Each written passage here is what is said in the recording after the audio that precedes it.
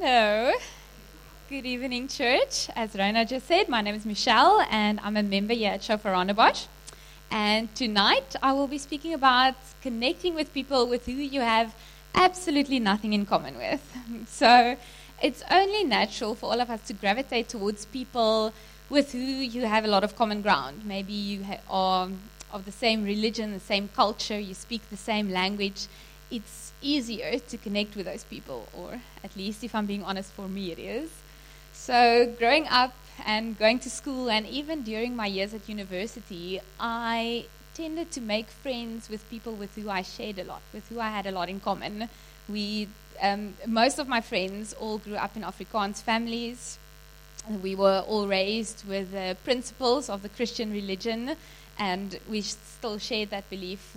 So we spoke the same language, we had a similar background, the same culture, and it's just easier for me to connect with people like that. It's almost like in a friendship like that, you can skip a couple of steps because you already share so much common ground. This morning I made a terrible analogy of running a race, but I won't do that tonight because Kathleen will be very upset. But you understand what I'm saying, that if you share that common ground, it's so much easier to just delve right into the relationship. And if you don't share all of that, it's kind of like you have to back way up and start way at the beginning again. So that's how I grew up. That's how I went to school. That was my experience at university. And then I started working. And I started working in the creative industry. I walked into a company where I was the one who didn't fit in, where it felt like I didn't have anything in common with my colleagues, or that's the way it felt to me. It was really, we spoke different languages, or we had different home languages. I spoke English with them, but I was almost the only Afrikaans one. We had different beliefs, different worldviews. Our ages were different. I was quite a bit younger than most of my colleagues. Even the terminology and the lingo that they used were so different from what I was used to. To give you a simple example of that, I got talking to my one colleague, and we were getting to know each other, and he asked me where I live. So I told him I live in Pinelands. And he said, he once considered moving there, but then he decided against it because it was a dry area. I was very confused. I did not know what he meant, and I was like, I don't think it's that dry. It just rained a little bit the day before yesterday. Upon which he told me, darling, I'm talking about alcohol. So, what I didn't know then, but what I know now, is that a dry area means that they're not allowed to sell alcohol within that specific area. So that's just to give you an idea how out of my element I was within this specific group of people. So I found myself faced with a choice. And I could either go to work every day and, just keep to myself, keep my head down, keep it strictly professional, go, do my work, do it well, and then go home at the end of the day. Or I could go to work, do my work, do it well, and connect with my colleagues. I could sit around a lunch table with them, join them for drinks after work, laugh over a joke at the coffee counter. So I was faced with this decision, and for those of you who know me a little bit might guess that I chose door number 2. So I chose to try and connect with my colleagues, and it wasn't always easy. It was challenging, and I definitely did not always feel comfortable, but in the end it was so worth it. And I realized that if for me as an extrovert it was so difficult, I can just imagine how challenging this could prove to be to other people who doesn't necessarily crave human interaction the way I do. But from my experience, I can testify that in the end, it's totally worth it. So tonight, I'm going to look at 2 different aspects. I'm going to be speaking about the how and the why. How do you connect with people with who you have nothing in common? Where do you start? I'm not going to be dwelling on this too long because I believe it's different from situation to situation and person to person. But I'm just going to give you a few hacks, as Kenny would say, to help you along the way. And then what I really want to get to is the why. Why do you want to go through the effort of doing this? Because if you don't understand the why, then you won't be motivated to go through the effort of the how. Okay, so how do you connect with people with who you have nothing in common? Hack number 1, the art of small talk. So I'm sure that all of you absolutely love making small talk, right? It's everybody's favorite pastime. I myself am no expert, but I believe that when the mood strikes, I can be quite good at it. So for tonight, as the self-appointed expert, I am going to give you a crash course. First of all, be interested in the person. Ask them questions. Formulate your question in such a way that they can't give you a clear yes or no answer. When asked a question in return, don't give them a simple yes or no answer. For instance, they ask you if you like cheese. Why, yes, I love cheese. You know what? Once I went to the Netherlands and then we visited this small town called Edam, Edam cheese, and it was amazing. They had this whole cheese market with all shapes and flavors that you can imagine, and we had the best time. Have you ever been to Europe? Oh, really? Whereabout in Europe have you been? You get where I'm going. And that's how you build on the conversation, okay? So then you listen to their response and you build on it. But wait, here comes the tricky part. You have to remember what they tell you, okay? That remembering will then also give you a platform for future conversations. For instance, maybe once you remember that your colleague told you that she hopefully she still has, 3 kids. And next time you see her, you ask her about the kids. How are they? If you remember their names, it's a bonus. Okay, moving on swiftly to hack number 2. Just be yourself. Don't try to shape yourself into someone else that you think will better fit in. Don't try to act in a certain way that you feel will be more accepted. The people will probably see right through it in any way, and you will never be 100% comfortable in trying to do that. Also, especially don't compromise on your morals and your values, not to help you fit in, and not because you feel that maybe the people will feel more comfortable around you if you kind of take the shape of something that they're used to. But this also doesn't mean that you mustn't make an effort to integrate. You must still try to integrate. If you move to a new country, make an effort to learn the language, study the culture, and respect that culture. You can, if you join a new work, a new church, go to the social gatherings, go to the events. Even if you think, oh, my word, it's going to be so awkward. I'm going to be standing around with nobody to speak to or nothing to say because I don't know anybody.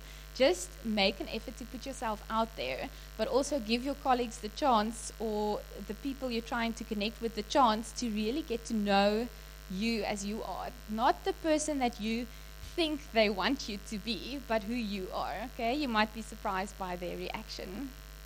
And then the third and final hack, there is always something, just find it. There's always some form of common ground, no matter how obscure it might seem to be. Maybe you enjoy the same genre of movie.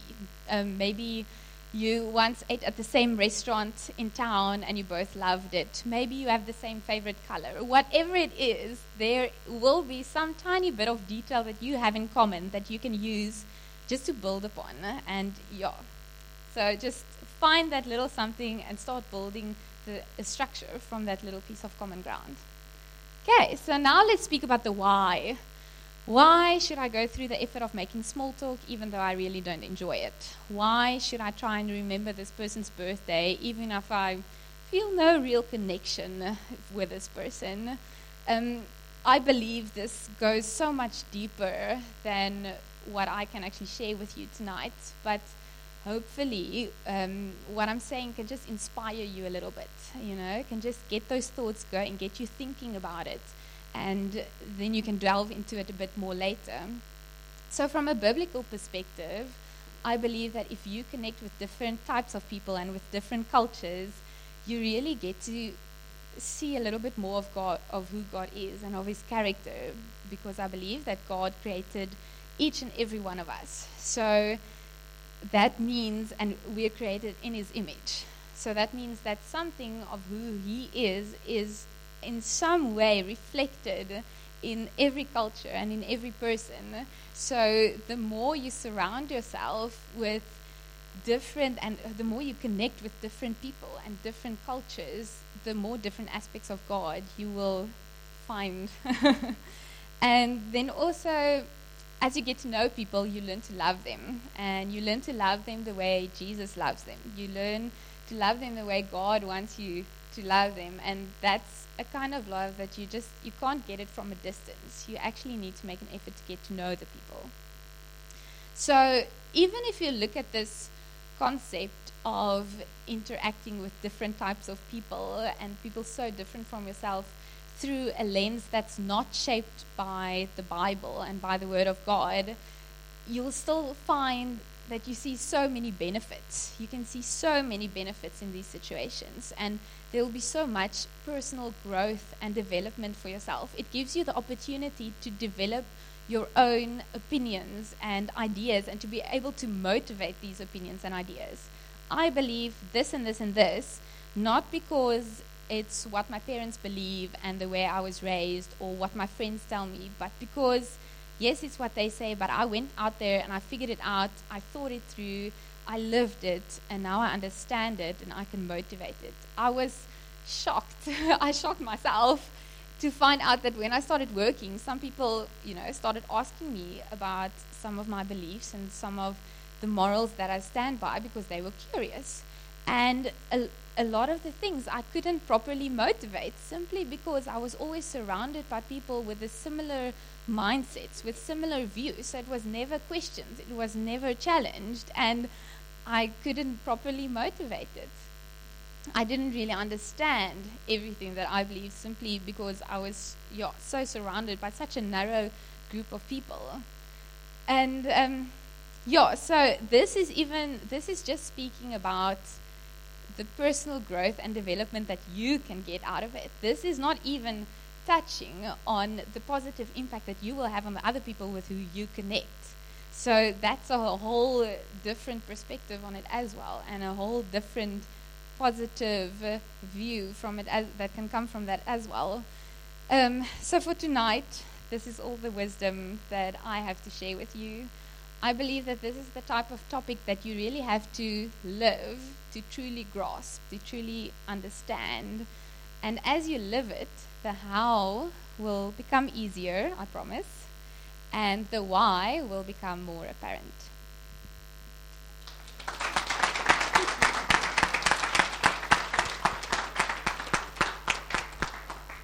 Thanks, Michelle, for setting me up. Hi, everyone. I am a blessing. And yay. Awesome. I'm so privileged to have some of my good friends here, Vivian, Matthew, and Gokul. Gokul and I have been friends since first year. We met during O Week. He was my next door neighbor in Res, and we've been friends since then. And Matthew and Karina and Vivian and Duncan are my flatmates. I live with two married couples, so I'll be talking. Yes, I know.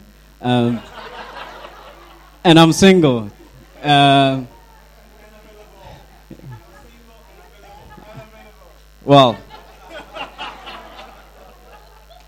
I'll be talking about intentional living. For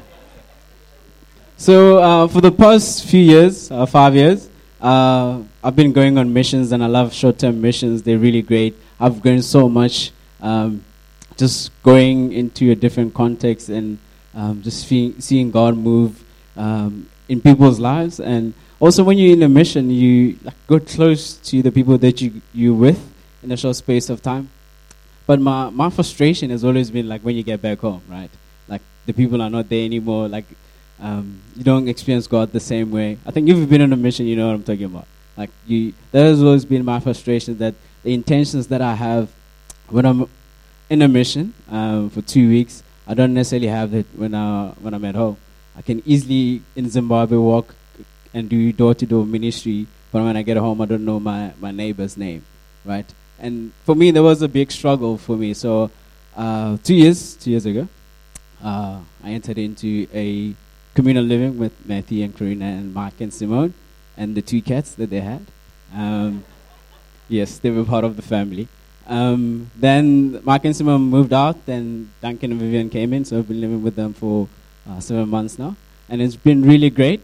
But I want to share a little bit of context and my frustration with just more or less me. I don't think missions are a bad thing. They're really great. There's a need for it, but I was the problem. I just needed to change my perspective and be more intentional when I get back home. So, at the beginning of this year, Theresa May, the Prime Minister of the UK, instituted a ministry of loneliness, which is quite odd. It's a first world country, and like you don't expect people in government to have a ministry and have money and a budget for loneliness. They say 1 in 10 people admit to being lonely.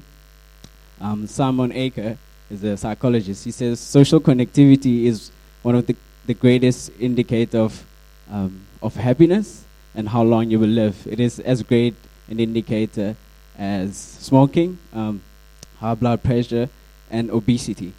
And I think back home as well, I think we've seen just a number of suicides at UCT.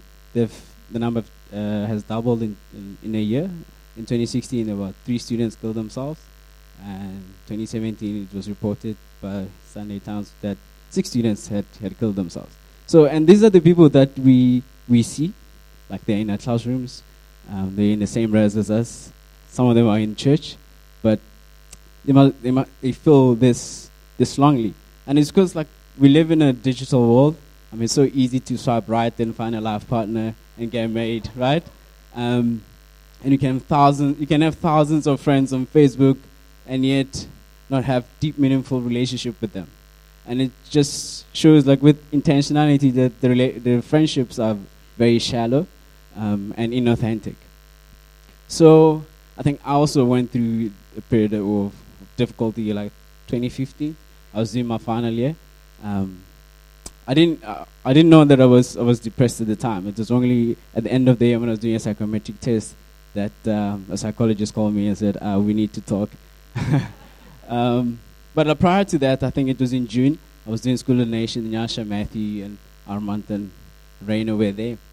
And we were talking about my childhood, and it just offered me this space to be vulnerable. And I remember crying. It felt like I was crying for hours. And I think it's just that kind of relationship and authenticity and vulnerability that you get when you're in a mission. But like when you get home, you don't get it all the time. There was 3 things that I've learned when I'm in a mission: that you're vulnerable, you're intentional, like you have purpose for those 2 weeks, and you also have community. But when you get back home, you don't have those things at once, right? So my period of that really helped me a lot. And I also had 2015. I was just like my final year, so you would think I would be happy, right? Because I've studied my whole life to get to this point. I'm about to graduate, but at the same time, I was busy contemplating suicide. And I remember sharing this with the mission trip, with the mission guys that I was in 2015. That as one day I was walking home and meditating, and asking Jesus, "Is there any good reason why I shouldn't take my life?" So as I was busy meditating, I heard him say, "Think of the good things that I've done for you." So I was thinking, and I couldn't find anything to act on my thoughts. So yeah, I'm still here. Well, quite literally, my relationship with Jesus literally just saved me, and I think what I want to point us to is like living in coming back when I decided to start living in community with Matthew and Karina, Duncan and Vivian. Was that I live with 2 married couples, so my actions have an impact on their marriage, right? And I have to be very intentional. I can impact their marriage, and I have to be intentional about how I live my life, and also expose myself to them every single day. They see me. I mean, it's so easy to dress up and put makeup and go to work, right? But and put filters. and not allow people to know you. Like Michelle was saying, be you. Like you don't. It's so easy, but it's different when you're like at the ranch, right? Like you, you don't. Like people know you. Like if you're grumpy in the morning, they can see it. I think one of the things that we felt that were really important to us was just our time together. So in the Monday mornings we wake up, got up to 6, and we pray for each other. I feel like we're commissioning each other to the week. Right? Like, God bless you. So that's so great that we can share life together and speak into each other's life. Iron sharpening iron. You would think it's such a romantic thing to say. But like when you actually live it, it's actually hard, right? Because there's sparks, there's heat. But when that settles, there is this wonderful iron that's sharp. And that's what we want. We want to have that image of Jesus, and people can speak into our lives and shape us into who God is. So yeah, for us, it looks like we cook for each other. And we wash dishes for each other. All the great stuff. But we also have intentionality in that we speak about the eternal things that God has placed in our hearts, and like help each other through that. And one other thing that I want to speak about is like I think we've also like developed this culture of where we don't have vulnerability. It's really I'm speaking about community in a big sense and also in a small sense in my capacity, but this is also community. A small groups is a community, right? I think when we show up in those environments, like we need to show up and be vulnerable as we are when we are in a mission, right? And because that exposes our lives to other people so they can speak into us.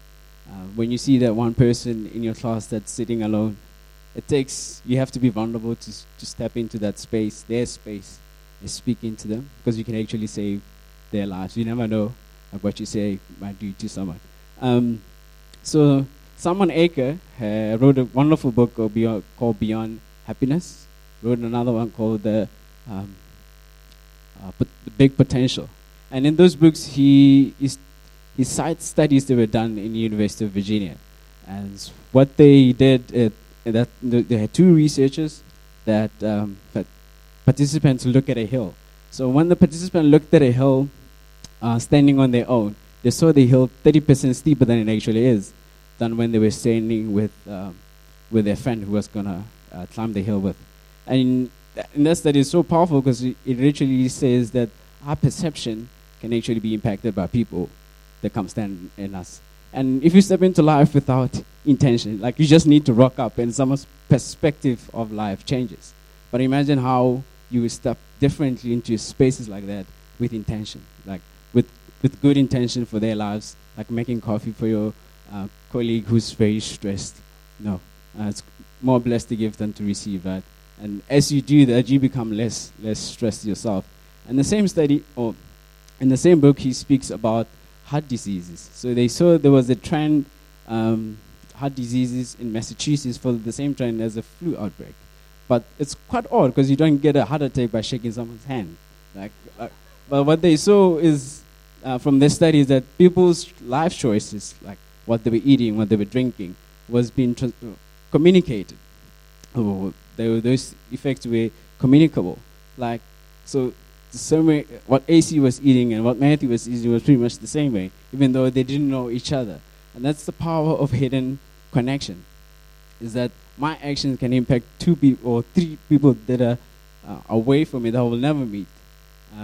The other one, which is quite shocking, was on divorce, that if you had a close friend who went through divorce, the chances of you going through divorce in the next 5 years increased by 30%. Now, that's shocking. And I think it was Jim Rowan who famously said, you are the average of 5 people that you spend the most time with. Now and then most of those people are the people that we work with, the people that we live with. And imagine if you are the average of those people, they are impacting you, whether you like it or not. Like, if I start sneezing here, people will start sneezing as well. If I start yawning, people will start yawning. Like, those things are there. Whether you like it or not, like, people will have an effect on us. And most of our workplaces are very toxic. And it's very important to connect ourselves, be people that can uplift us and help us. And I think the power of of intentional living, or what I've experienced, is that your life and your character is sort of naked in front of people, and people can speak into that. I think the last thing that I want to leave you with is I once saw a documentary in National Geographic, and there's a season when hurricanes go through the Atlantic, and what they saw, the researchers, that there were two types of trees. There were trees that were blown and like crashed by the strong winds, and the trees that stood still like unscathed by the whole fiasco. And what they realized was that the trees that stood still and that were not broken, that they had deep, thick roots that went through the ground. Not only that, but their roots were interlocked with neighboring trees, and that's why they stood. So I want to leave you with this, like, how deep are your social roots, and who are you interlocking with? Thank you.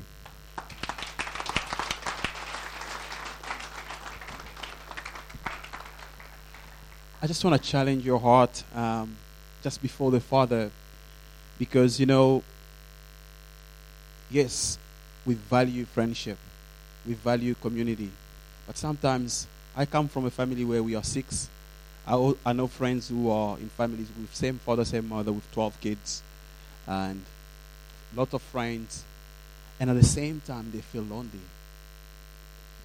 I think there is something about the presence of God. There is something unique about the presence of God that shapes the way we do friendship, that shapes the way we do family, that shapes the way we do things. Sometimes someone can even be in a crowd watching a game, doing things, and still feel lonely. Moses was surrounded with a lot of Israelites. But there is something he asked of God. He said, do not let us go without your presence. Because if God was absent on that trip, even though they were million, they were so small. One time there was one of the prophets, and there was a threat of death. And his servant was panicking. You know what he did? He prayed so that God would open his eyes, so that he would see that those who were with them were even more than even the armies that were coming in front of them. Even though in the natural, they looked like there were just 2 or 3 of them. You see, I would like to challenge you. I believe in Christianity, one of the precious things we have received is that which the Psalm 91 speaks about, the secret place of the Most High. It says, he who dwell in the secret place of the Most High God dwells under the shadow of the Almighty. Like Blessing was speaking about the influences of our environment. These are the realities. It's called impartation. But when you dwell in this secret place, you are covered. You are protected. Jesus was living in a country where many people did not even believe in him. Did not even believe in God. They believed, to the low, but when God was busy doing, they missed it. All the religious people that he probably made at the temple were not believing in the promises that was actually happening, was being fulfilled. But why he couldn't give up? Because he was in the covering of the Father. So our desire is that we can be intentional with God. If we are intentional with God, we will be in a very healthy way intentional with man. The problem is that sometimes we come to church with a very high expectation in man. And then when that expectation is not met, we're very offended. And we think people are not pastoral. No, the problem is God has to be your pastor first. Jesus has to be your pastor first. Once you receive that pastoring of Christ, you'll actually see it's going to manifest as well in the natural. Yes, there is a place to play that we have to play as leaders. But I believe the first shepherding we are called to receive is the shepherding of Christ. The first friendship that we are called to live is the friendship with the Holy Spirit. It changes the way you do life. It changes your daily routine. I can tell you crazy things that happens even in my career. The way I can just maybe share with you a testimony of something that happened to me a week ago. 2 weeks ago, I was sitting in the office, and I heard the Holy Spirit say to me, go on a website of this one radio in Zambia. So I went there like that. And then there is different tabs on that website. The Spirit of God said, tap on where it says presenters. So I went on the presenter tab. And then they came a list. And then there was probably 60 presenters or 40, a lot of them. And then the Holy Spirit said to me, select that one. So I selected one of them. Said, take that name, go on Facebook, typed it. So I tapped it. And then friend request. I sent the friend request. And it was a lady, which is awkward.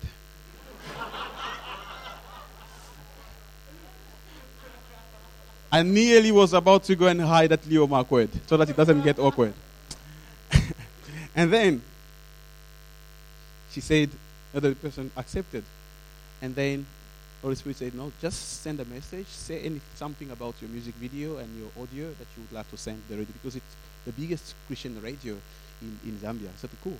So I texted her. And she replied, oh, cool, thanks. I'm actually in Cape Town for a training. She was the only person on that entire website that was in Cape Town for a missions training at the YWAM. And I actually went to see her in Muizenberg at the YWAM base the next day after a training. And it's amazing to see, the national TV will be playing my music video from this week. It was through that, and it's already on the Christian radio. Crazy how God is doing things just because I heard, because I was in the community of heaven. That's the first community we need. And that's the reason why we do baptism. That's the reason why we pray for one another. If we miss that, we're just hanging around, we are just a club that can run dry. If we all get depressed, guess what? Then we all depressed. And we depress one another. And we're going to destroy one another. But if we have that community of the Father, it's going to be so, in the natural, it will be an outflow. It will be an outflow. When I came to Cape Town, I didn't know any person. I didn't even know how to speak English when I arrived. But you know what? I wasn't alone. Jesus was with me. Jesus brought friends in my life. Jesus brought people. It is through Jesus that I know Nyasha. It is through Jesus that I know AC. It is through Jesus that I know Blessing. One day, I sat in my room in Plumstead, and the Holy Spirit said to me, Matthew, go in Plumstead where your friend works. I had a friend who was working at a parking. So I just went there. I stood there. We were just chatting. And then a few minutes later, Pastor D and Liana were passing. They were going either at a shop or something. And then that day, Pastor D said to me, would you like to maybe come to the office? We can maybe chat. That was the next day. Pastor D said to me, would you maybe come to the office maybe twice or once in a week or something? That was the day I joined the office.